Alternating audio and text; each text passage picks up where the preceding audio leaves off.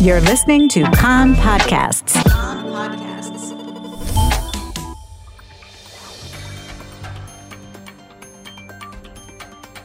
You are listening to the English language news of Kan, the Israeli Public Broadcasting Corporation. Good afternoon. It's 2 p.m. in Israel, Wednesday, August 9th. This is Aryeh O'Sullivan with the top news at this hour. A double murder near the Bedouin city of Rahat in the northern Negev today.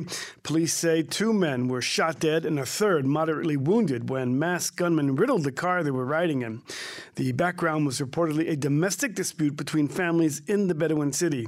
The wounded man said that masked men fired at them from 2 M16 assault rifles from a car. The 2 dead men were said to be cousins in their 20s from the Sheikh Al-Eid family. Their deaths brought to 142 people murdered in the Arab sector since the beginning of the year. The mayor of Rahat, Atta Abu Midram, told Kan that the police were weak and needed to be strengthened. He'd said that the double killing was another link in a chain of murders and occurred due to the fact that suspects in previous murders were still walking around freely.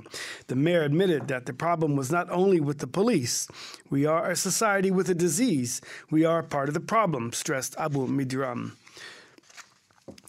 Meanwhile, police say they thwarted an assassination attempt that was allegedly planned to take place during a private event held by a criminal in an event hall in the South. 3 residents of the South in their 20s and 30s were arrested at the end of a chase on Highway 35 that included ramming a police car and shooting. A drone and keys to a getaway car were caught in their possession. The suspects are to be brought to the Ashkelon Magistrates Court today to hear the police's request to extend their detention. Security forces foiled an attempt to smuggle surveillance drones from Israel into the Gaza Strip.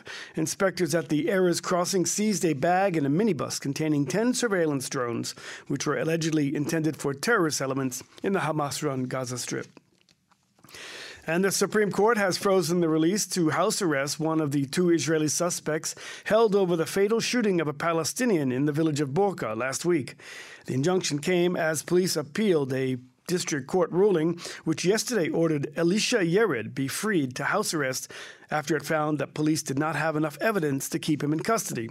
That appeal is to be heard later today. The other suspect, Yechiel Indor, is to remain in custody and is under police guard in a Jerusalem hospital where he is being treated for a serious head injury he sustained when a Palestinian threw a rock at him. Indor is believed to be the person who shot dead 19-year-old Kasai Jamal Matan last Friday during a clash between Israeli settlers and Palestinians in the northern West Bank, just outside the town of Borka. Indor claims he fired in self-defense. Meanwhile, Minister of National Security Itamar Ben-Gvir has informed Knesset member Ahmed Tibi that he would not be able to visit the Palestinian detainees from the incident in Kfar Borka. Ben-Gvir said he took the move to, quote, prevent improper political pressure and interference with police decisions. Knesset member Tibi and his fellow Joint List Knesset member Ayman Odeh visited the family of the killed Palestinian yesterday. President Isaac Herzog visited today the Stella Maris Church in Haifa and is to meet with the heads of the Christian churches in Israel. The visit takes place against the backdrop of harassment against Christians, particularly by the followers of the Berlin Hasidic group. The ultra-Orthodox Jewish group holds the site of the Stella Maris Church on the Carmel Mountain as the burial site of the prophet Elisha. Herzog told the church leaders that the harassment was unacceptable and that the issue needed to be resolved.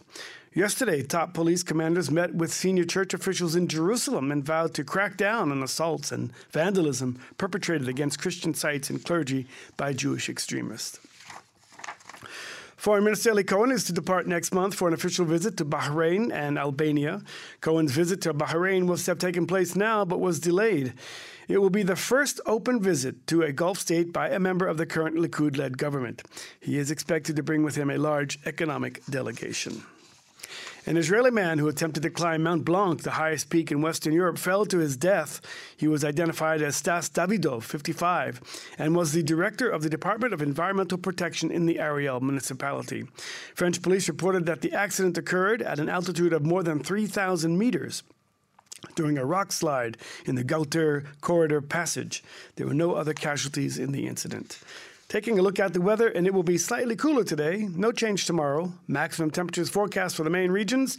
Jerusalem 30, Tel Aviv 31, Haifa and Safed 29, Beersheba 34, and Eilat going up to 40 degrees centigrade.